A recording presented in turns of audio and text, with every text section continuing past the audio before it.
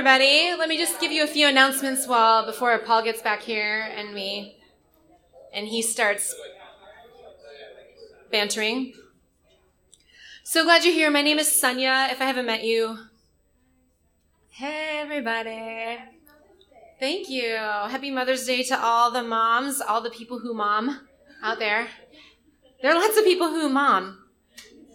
There are lots of mothering that goes on. It totally counts. We have just a little Mother's Day token of our appreciation. So if you are mothering, if you mother in any way, shape, or form, please feel free. We've got roses and some face masks over there, so just treat yourself, okay? Hey, so you know how we're all, everybody knows, right? We're in this transition period before we head over to Sunnyside United Methodist Church over on it's technically Yamhill and 35th, just a block off of Belmont.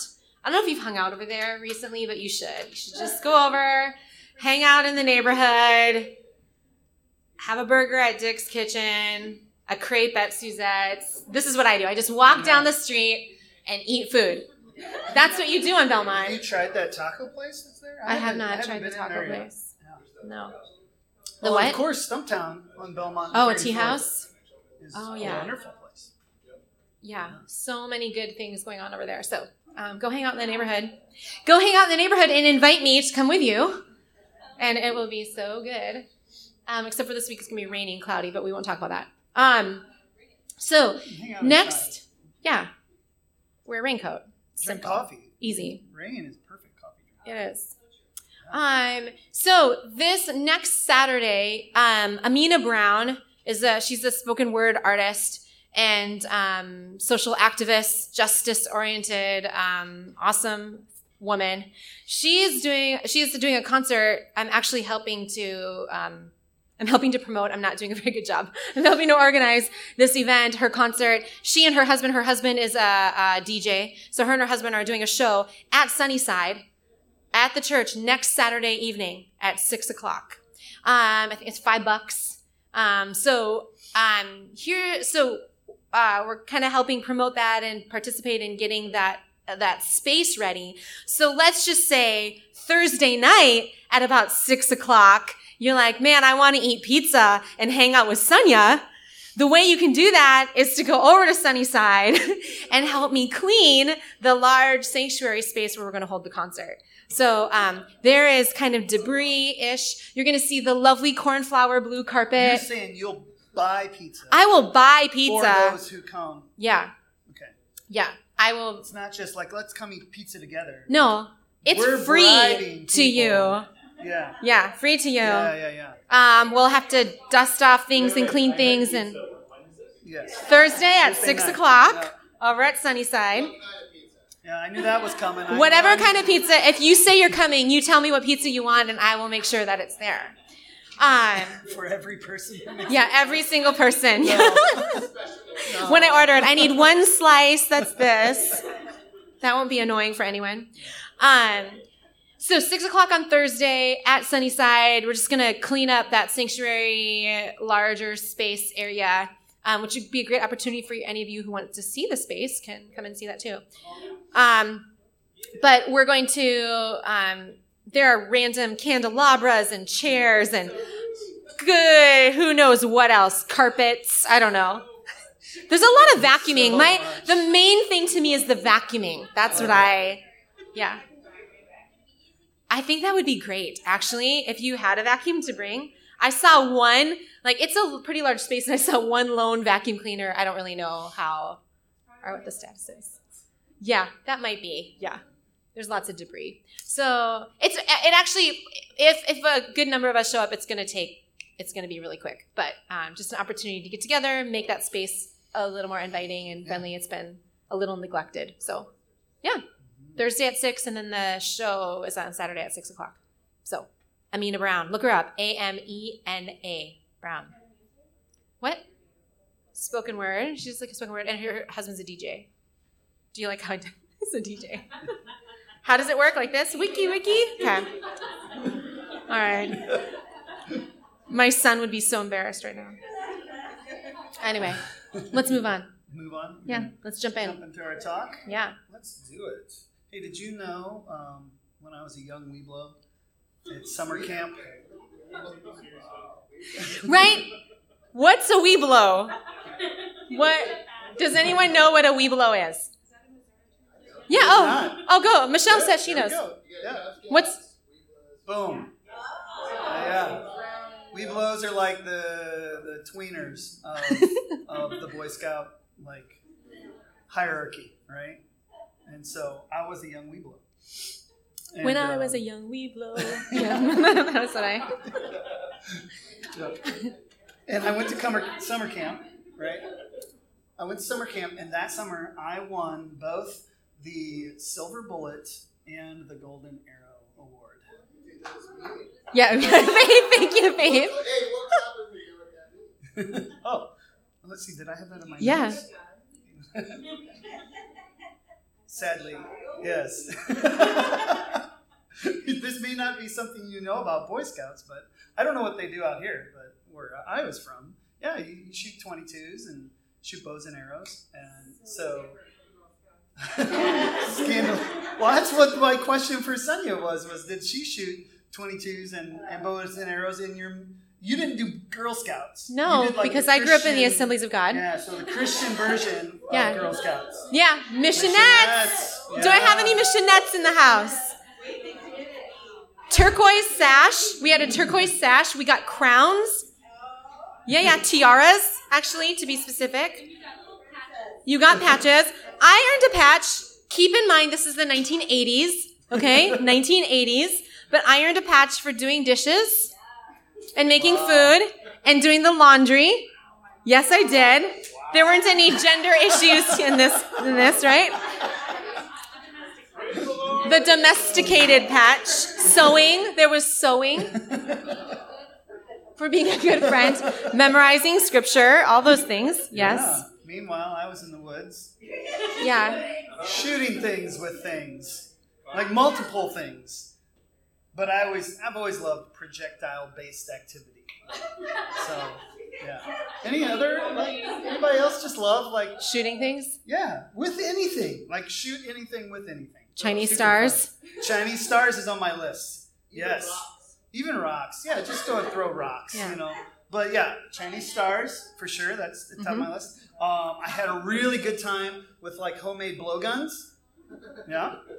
I believe, what I had was these plastic pipes that were about this long that I don't even know where they came from. They were just discarded somewhere around my home. And I caught, about 15 minutes of a Charles Bronson movie. I think it was called Death Wish. And he had to fight these guys off. They were attacking him in his hotel room, but he didn't have any weapons. And so he made a blowgun. He made a blowgun out of what he found right in the room. Oh my goodness. He's MacGyvering this thing. It was yes. So he for more 80s reference. He took apart a lamp and took the tube. Yeah, that makes sense. And then he found some nails, little finishing nails, and he wrapped them in paper cones. And then that way they fit right into the blowgun. And then he just shot all these guys down with his blowgun. I was like, that seems realistic. That looks awesome. And I was like, I don't know if I was 11, something like that. And I was like, I can do this. And then I had the thought, I was like, well, nails might be going a little too far. So I took pencils. But I also knew not to use the sharp end out because this was for play. I wasn't lethal. No, I wasn't. Yeah, you weren't in danger. No one was coming after you. And this was just practice. In St. Charles, Missouri, no one was attacking your home. Right. And thankfully, my sister can still see out of that eye. Yeah. There was some blood. Amy. It really just came from the eyelid. Eyelids are really soft. They just you hit them and they just kind of split open. But if you hold them closed for a little while, and say, "Shh, don't tell mom." They heal up real fast. That's the super glue. Don't tell mom. Shh. Yeah. That's exactly what we did. I loved wrist rockets, which is like a slingshot. You know, I got like all Old Testament at one point, and actually learned how to use an actual sling, not a slingshot, but like a David and Goliath kind of sling. Oh man, so fun! I'm getting excited just thinking about it. But out of all of these things, archery was definitely one I kept coming back to and doing the most. And I've shot a lot of archery even as an adult. I actually won some awards. No. In archery. True? Yeah, true story. Is that the end of the story? That's it. Yeah. It also hurts. Have you ever done bow and arrow and then like it's not set up right and you just keep whacking your arm? You know what I'm talking about? Yeah. That's fun. Yeah. But I think the precision nature of it appeals to my perfectionistic nature. I think that's what it is. I just like, because you can just always keep improving, right? You can always get it just a little righter, right? And that's really all I want to do in life is just get things right and then make them more right. And then the rightiest. The rightiest. Oh, that sounds fun. So you start with just being able to hit the target, and then you move in to be able to hit the bullseye, and then you can like get all the arrows in the bullseye. Oh my gosh, that's awesome. And then you can actually start splitting the nocks. You know what the nocks are on an arrow? That's the part that you actually put in the string. It's the part that's like this. The notches? The notched part? Knock. Oh. I mean, there is a notch. Yeah, I'm just clarifying. Oh my gosh, this is... Could I get it right? More right? So... Marriage 101 right here. So... It's the knock. Not the notch. The knock, but the knock does have a notch that you put the string in. Yeah. And so then if you hit the tip of that arrow with the other arrow, it'll split the knock off. Mm-hmm. You know, so you know you're like, oh man, I'm really dialing in. And then if you're like you really get on it, like Robin Hood, you can split an arrow. like elves. You can split an aluminum arrow if you hit it dead center. You know, like actually split the back end open, which is not necessarily what you want to do, but it is awesome when it happens. And yes. It's like a hole in one. Yes. Oh. So I love this. But the topic I wanted to discuss today, it made me think of this stuff. It made me think of archery because one of the biblical terms for the topic is an archery term. So I'm guessing some of you are like ahead of me already. Who knows the topic that has to do with an archery term? There you go. I knew Joe. I should have excluded Joe. Sorry. Joe knows everything, so... or much. He'd say he doesn't know everything. But missing the mark is another translation of the word that usually gets translated... Yeah. Sin. Yeah. Bum, bum, bum. Mother's Day, sin talk. Come on. Yeah. Here we go. Yeah, I mean, usually you let moms off easy on Mother's Day. No, today we're bringing it you're home. Like Proverbs 31, right? Like. We're like, you know what? We need to talk about sin. Yeah. Go ahead. It's good. It is good. Yeah. So, in the Old Testament, I'll just read the quote I put down from the Dictionary of Biblical Theology. It says this, the one usually translated sin, so the Hebrew word usually translated sin, and closely related terms of the same root occur about 600 times in the Old Testament. Its original meaning is that of missing the target, failing, falling short of the norm or the goal. So what does the word sin make you think of? Without. Shame? Shame. Yeah, I suddenly felt shame. That's telling of our religious upbringing. Yeah. Yeah. Mm-hmm. Yeah. Apples? Because Eve. Nice. Yeah.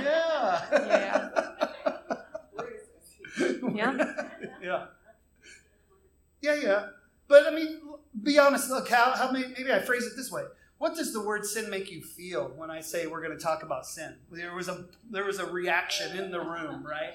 What does talking about this make us feel? Yes, there you go. Mm-hmm.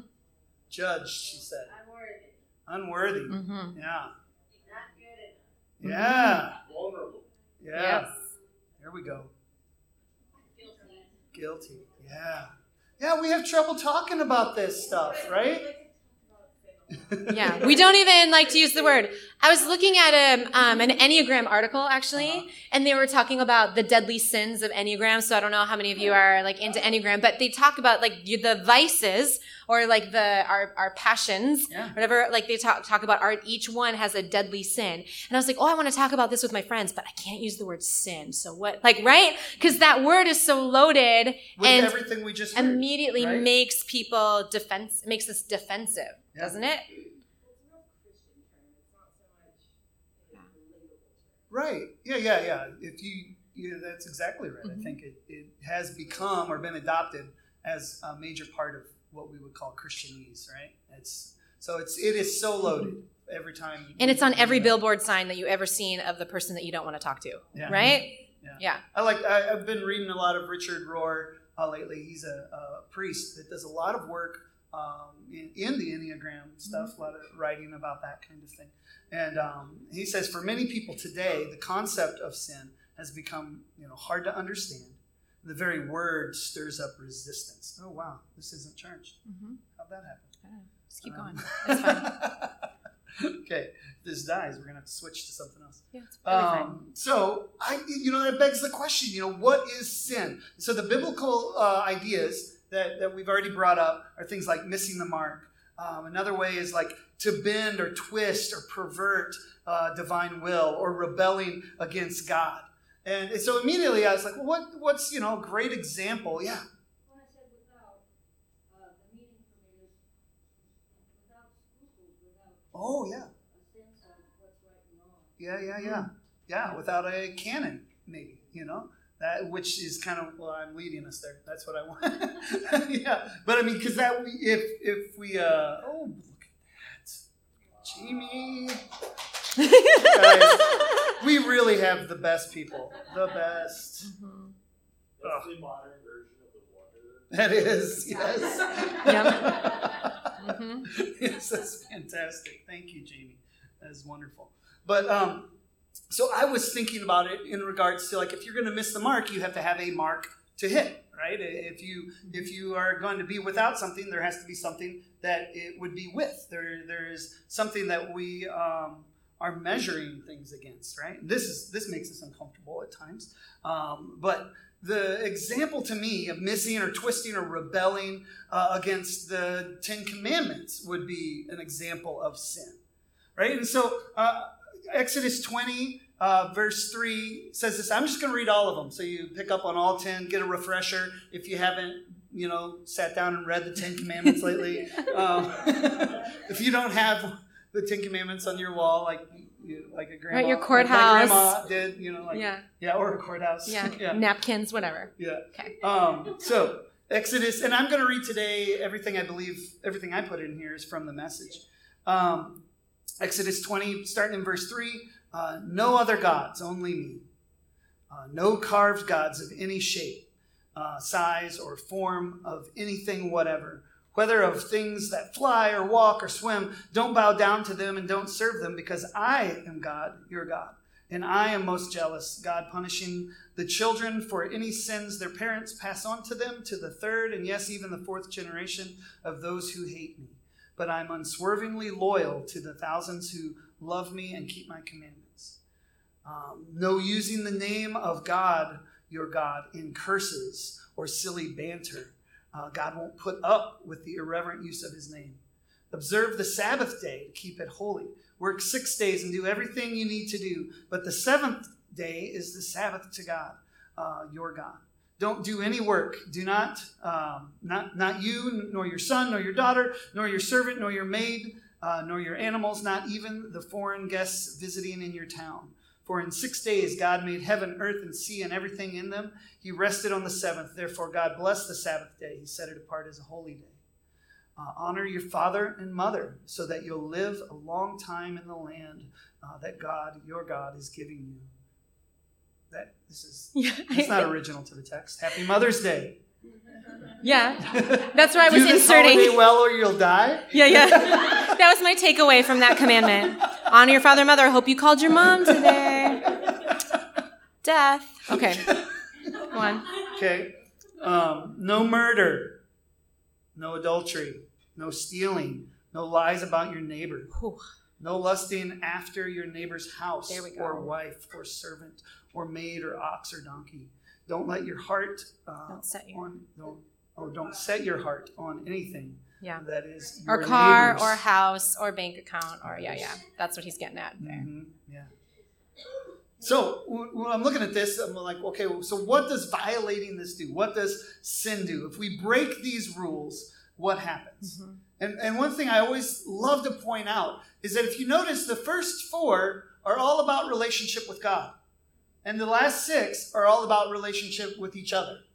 Right? And there are many people that would say that the greatest commandment that Jesus is quoting when he's asked what is the greatest commandment, or when the teacher of the law is asked by Jesus what the greatest commandment, right? They both have the same reply.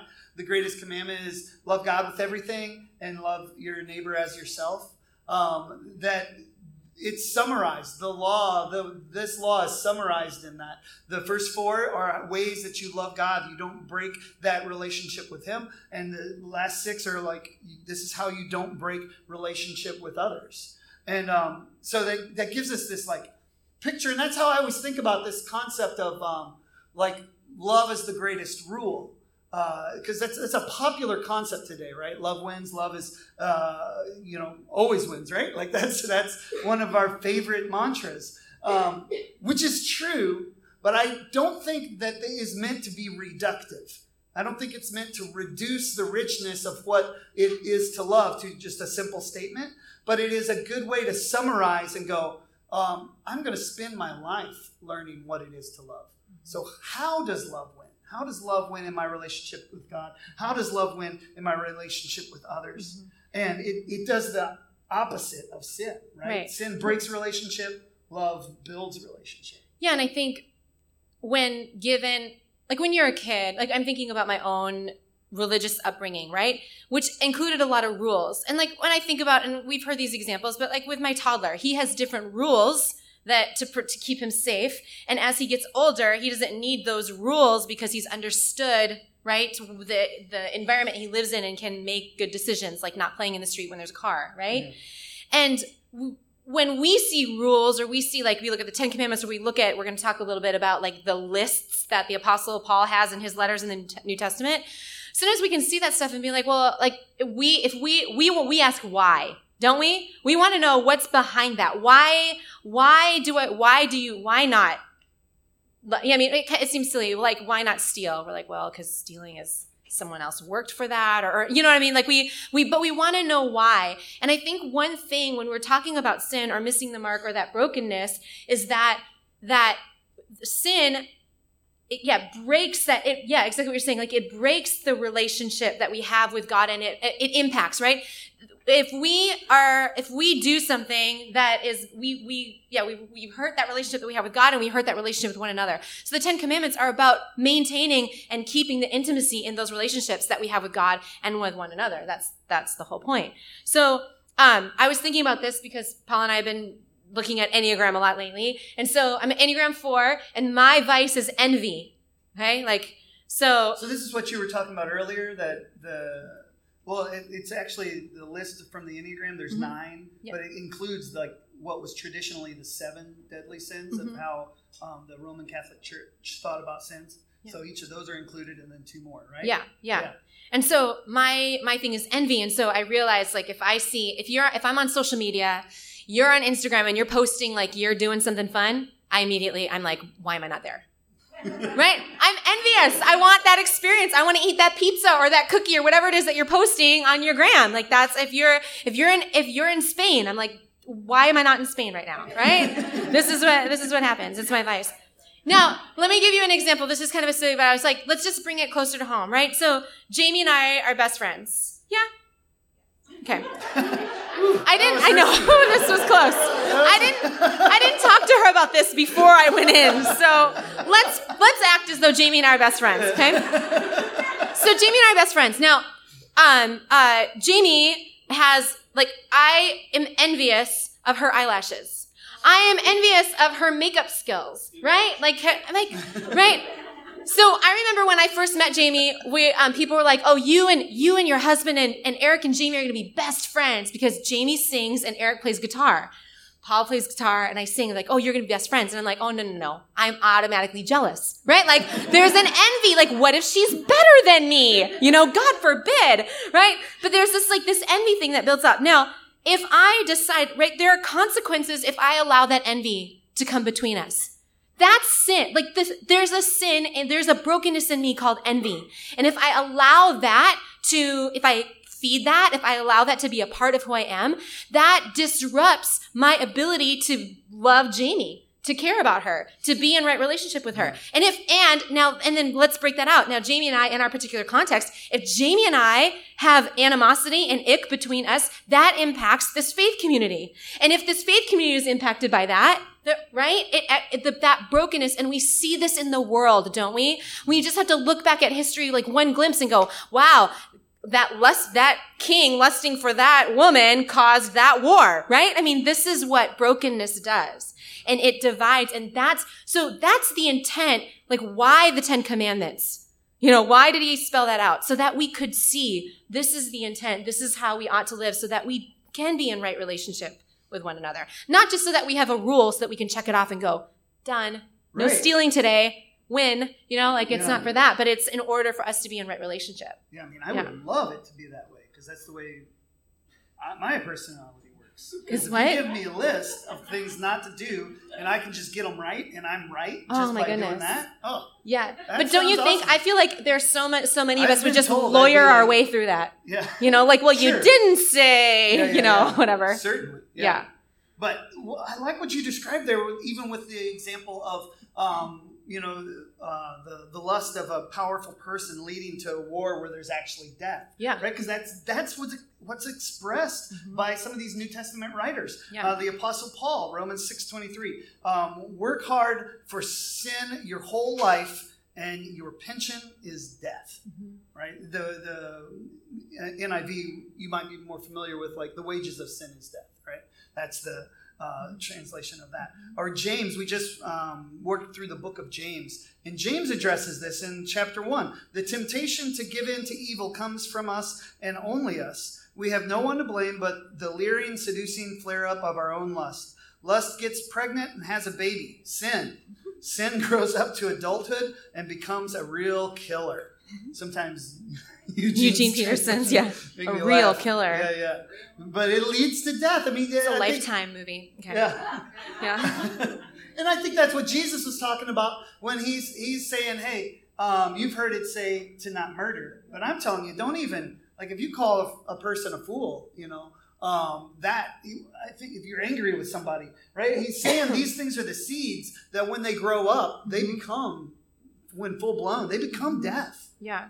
Literal death sometimes, right? And so that brokenness between us and God or between each other, it leads us to death. Yeah. And like I said, just to reiterate that point, I think that it doesn't take us long to look around in our world, like turn on the news, take a look at Twitter, and you see, like when you see a school shooting, when you see bombs dropped and weapons drawn on the Gaza Strip, when you see racism and sexism, when we decide in our own lives, man, I can't go to that family function because I can't be around that person, right? This is all evidence of brokenness. It's all evidence of all of that ick that Of what the Bible calls sin. exist in. Yeah. Right? Our Like, envy, our greed, does our lust. anybody else have trouble? I don't have an immediate reaction when I see a horrible thing in the world and go, oh, that's because of sin.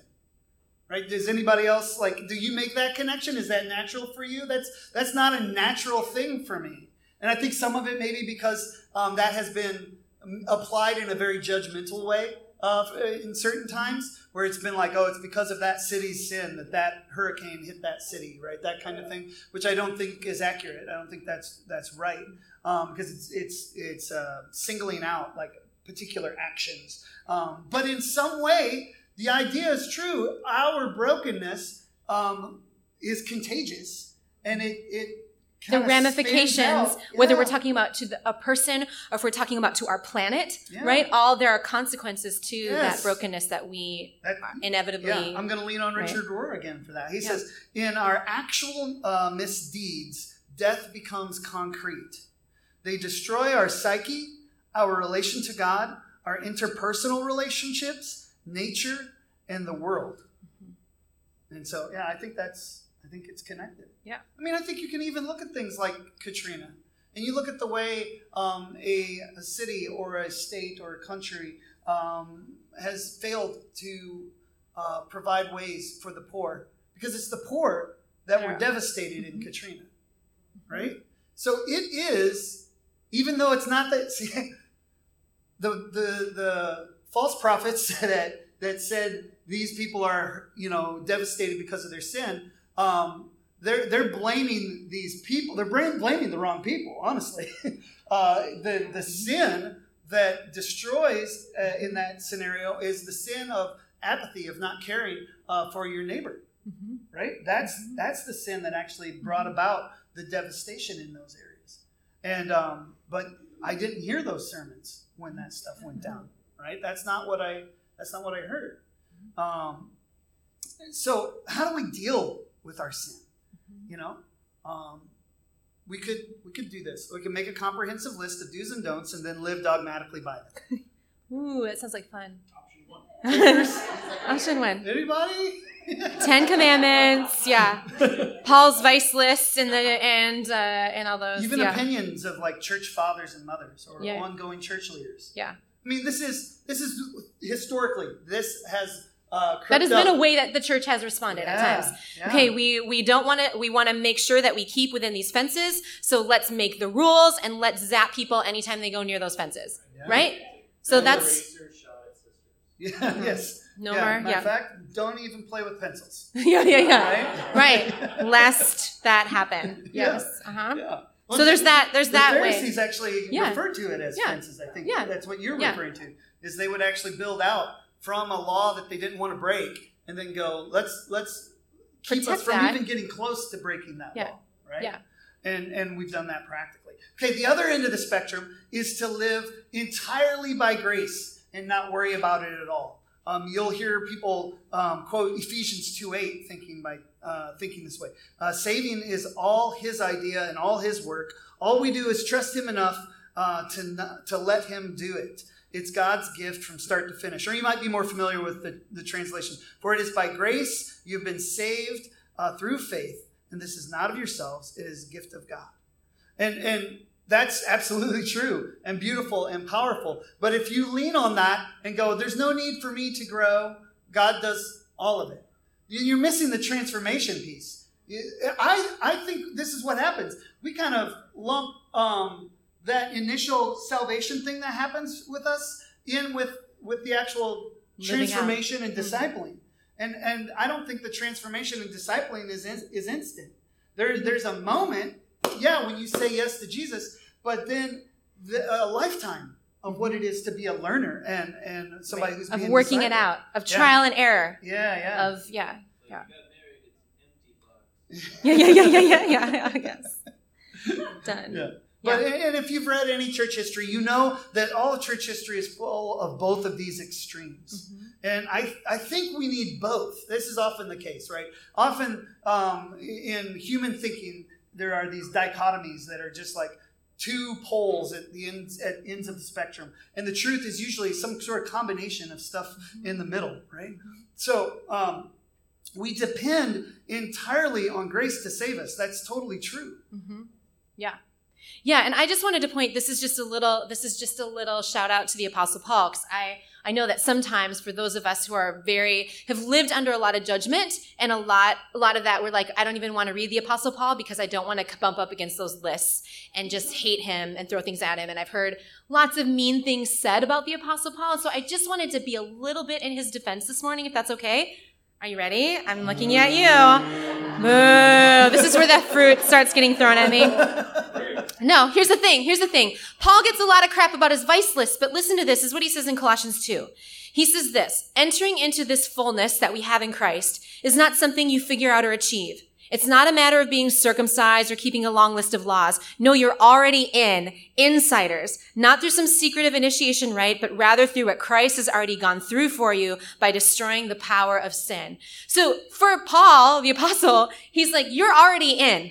It's already done. That grace is, okay, here's the thing. 3 verses later, he's making a list, right? And you're like, why is he doing that? Exactly because of what Paul's saying. We are saved by grace through faith that is in Jesus. We are saved. Like the sin that was conquered through the death of Christ and that resurrection, like we are now a part of that new life. All right. But now in that new life that we have, we've got to figure out how to live this out. So Paul's like, here's the thing, church. He's writing these letters. Can you please stop doing blah, blah, blah, blah, blah, blah, blah, blah, blah, right? Like there are actual consequences and things that we do out of that. And so Paul's making a list, but he's not making a list so that we can check it off or just so that we can, have people's fun, right? Ruin people's fun. He's accused of that often. Yeah. Jerk. Yeah. Right. Like... Right. Yeah. No, he's saying, look, you are new. You're a new creation. You now have the life, that future kingdom life it's now. That is yours. Yeah. Now here's how we start living in that. Stop stealing. Stop, lusting. Stop doing, and we're like, oh yeah, that makes sense, right? Well, especially if you buy into the principle, the idea that these seeds, these small things that start in our heart, when they become full grown, really lead to the death of relationship, to ultimately true, like real death. Right, if we keep feeding on. Right? Yeah. So we need the list, I think, to learn from. Mm-hmm. Or another way I was thinking about it this week was to confess from. Mm-hmm. Right? This idea of like being able to identify and go, I see that in me. Because how do you confess something if you're not able to identify it? It's kind of this murky thing inside you. Right. I don't know if anybody else in the room does this, but I will read the list and I'll be like, yeah, they need to work on that. Like, right, you read the list, you're like, oh yeah, they're jealous and coveting and envious and blah, blah, blah. And then you come across something that totally slams you in the face. You know what I mean? You're like, oh, I'm good with all this list except, oh, not that. Right? But I think that, which is Paul's point, I think instead of shrinking in shame and guilt and like, oh, I'm not good, I'm missing, sin, and then rejecting that projected version of ourselves on, that we confess, we go, yeah, man, this is who I am. I'm envious of that. And it makes me act out in this way. I am coveting that. And so I'm working really hard and I'm doing all this stuff just so I can have that. And it's not even what I should be doing, right? It's an opportunity just to confess it, not to take it on as your, like, I better fix this even. It's not even like we need to come up with the, 5-point plan to get it done. Like we really can't in a lot of ways. Like we're just like, I confess this, God. This is who I am. This is my nature. This is what I do. Yeah. Yeah. I mean, there's a lot of writing in the world of spiritual direction that talk about that. Like they'll assert, some of these writers are really bold in saying the vast majority of Christians never really experience full conversion is what they'll call it, or transformation, because we don't dig down to see what that root motivational sin that's in our life is, and to let it be dealt with, to let the light shine on it. We keep it kind of hidden, right? And even deceive ourselves at times about what our motives are and what drives us in this world. Right. And but this confession thing, it's not meant to be shaming; it's meant to free us. Yes, James. We just read this last week. Right? James 5:16. Make this your common practice. Confess your sins to each other and pray for each other so that you can live together whole and healed. Oh, what an image. Mm-hmm. The prayer of a person living right with God is something powerful to be reckoned with. Or 1 John 1:9. On the other hand, if we admit our sins, make a clean it says make a clean breast of them. It can't be right. I don't know. Yeah, I think it must be break. And I didn't type this. I just copied it. Make a clean break of them. He won't let us down. He'll be true to himself. He'll forgive our sins and purge us of all wrongdoing. Yeah. Yes, if we admit our sins. Anyway, I just think admission is a really big deal, like what you just said. Yes. And if we can just, even with one another, if we can move past the being judgmental or all that and just be like, I messed up this week. Here's what's going on with me. Here's where I'm anyway. Yeah, if we do that, then if we can admit this, then the actual work, and this is what I think is really powerful about that verse 2, it's not us that make ourselves clean. It's the work of God. Yeah. It's his work in us that cleanses us. And so it's like that image that I've talked about. We grew up with fish tanks, and like all of the ick would kind of come to the surface up to the top. And what I think we as humans want to do sometimes is like we don't want to deal with this stuff. Sometimes we just mix up the water and we go, there's nothing to see here. Meanwhile, the fish are dying and it's just murky So if we could just get that, allow God is like with that little filter, right, coming through, getting all that junk out, and we're going to create more junk and it has to be filtered out again. But that's how we live. That's the human part, Yeah. Well, I think that's in the road of like developing as a believer, as a spiritual person, I think that's a first step is that those moments of letting that stuff rise to the top and you go, okay, I'm letting this go, right? That process. But process I've been going through lately is trying to look deeper, and that's what Sonia's been mentioning a few times is the work that we've been doing. And the Enneagram is not like the Bible or it's just a tool that has been used for a long time, and it is in some ways a list. This is a list that I've been working off of, and so through studying this stuff, I'm realizing that my personality's kind of sin of choice is anger, and I really didn't realize that, and I didn't think of myself as an angry person, but this was something as I've dug deeper, I'm like, oh my gosh, that's exactly what's here, and here's the point that I was trying to make about confession and digging deep and getting below the surface and going, what's really there, right? Because if I can't name it, I'll probably live in denial of it, right? And if I can't name it, how do I let it go? How do I let this thing go? And so this happened to me just a couple nights ago. This is, again, my ongoing exercise in preaching from a place of vulnerability, okay? So bear with me. I'm going to continue that exercise. But as I've been doing this, I've been just really aware of my emotional swings or moves, and trying to be honest with myself about it. Why do I feel this way? Why did this day make me feel left out? Right? Feel like I don't have a place. Now, one of the things that's helpful for me is realizing that my personality type, that is the natural thing that I'm looking for. That's what ones. I'm an Enneagram 1. That's what they say ones are looking for. Is their place?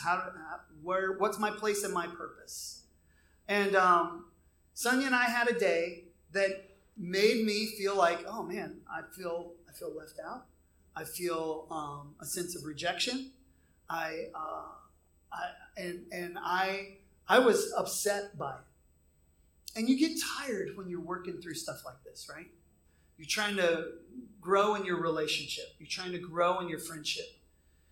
And you put yourself out there, and you just keep doing it. And there's days you just are tired. You're just like, oh my gosh, I don't want to. Like I feel like I'm whining. I'm like, I don't want to whine anymore. And so I'll go to bed upset. And this stuff is just driving me nuts. I can't sleep.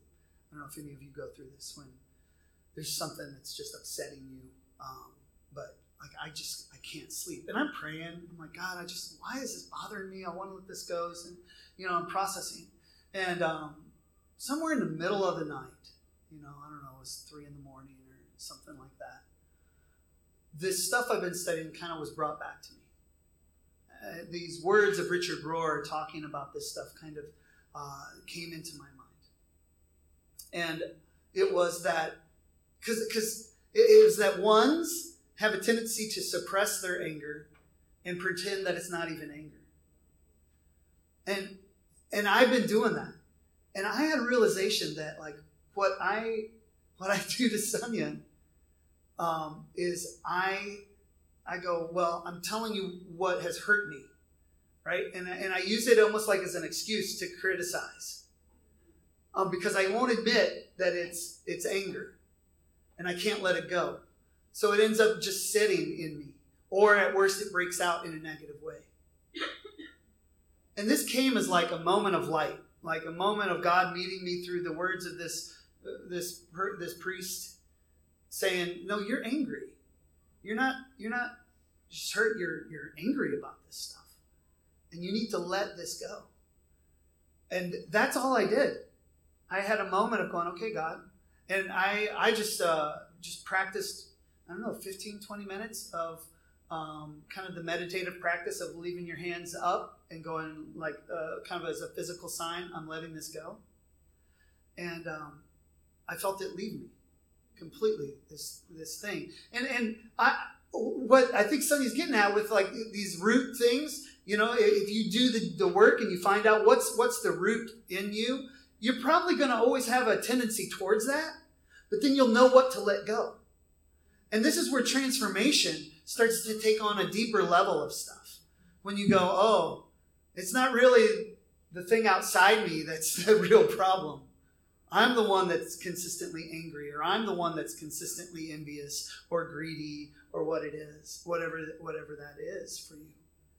And you start to develop a practice of how do I let this stuff go?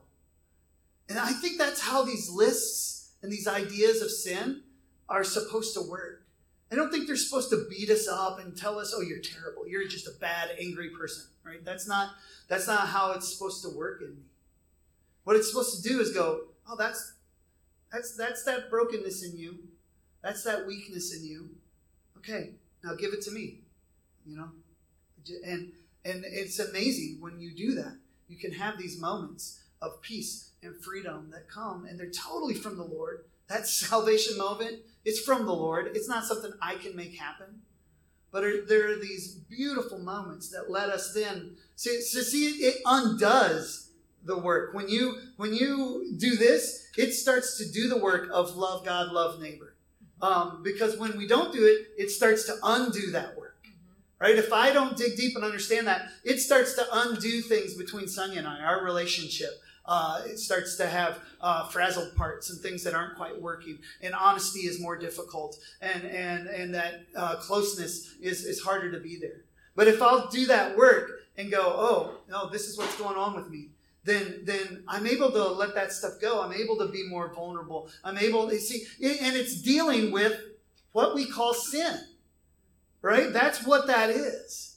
And so that's what I hope for all of us, is that we would be courageous enough to be that vulnerable, to find out what it is that's driving us in this stuff, to undo the brokenness that sin attempts to do in our lives and our relationships with each other and with God. And so that's what we'll continue to invite you into, is to these spaces, to these challenges of being vulnerable about what's going on with us and in our lives, and really letting God do the work and doing our part of the work.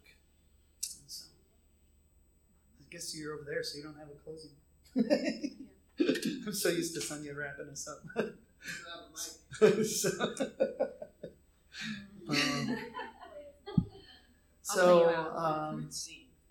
Yeah, that's. That's it.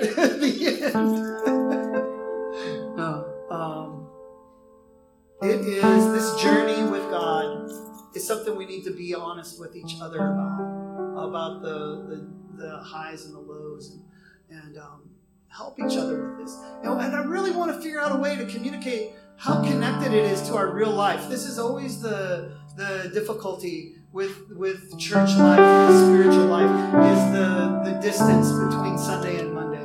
You know what I mean? Like, you have this experience or this thought or this idea that you learn on Sunday, but how does it apply when I go to work or school or go home or whatever? Like how? And I know letting God do this work in us will change our everyday, not just a fleeting moment. And so take these moments. We're going to take a moment to reflect and sing a song and close with our scripture we've been closing with. And so take a moment and have a moment for sure. Those moments can be catalyzing. They can be the thing that send you out into the week. But let God solidify. Ask Him, what is it He wants to deal with? Don't be afraid of the word sin. God, what's my sin? What's the thing that breaks my relationship with you and breaks relationship relationship with people around you, just ask them. Spend time with them. If you want to learn more about ways and tools that you can kind of discover some of that stuff, some of the patterns that are at work in our lives, come talk to Sunia or I. Or Jeff's been doing some great work with this stuff too. Any of us would be more than happy to get coffee with you and talk about this stuff and point you towards resources. And because this is where the junk of life starts to just kind of get peeled off, and we kind of have those moments of light, and then the path between God and the path between each other starts to become clear. Let's pray. Lord, I thank you for these wonderful people. God, I pray that you would speak to us and continue to show us the way. Show us the way that you would have us live. Continue to provide with us, provide for us direction and paths, so we can be honest about what's going on inside of us, God. That place where you need us.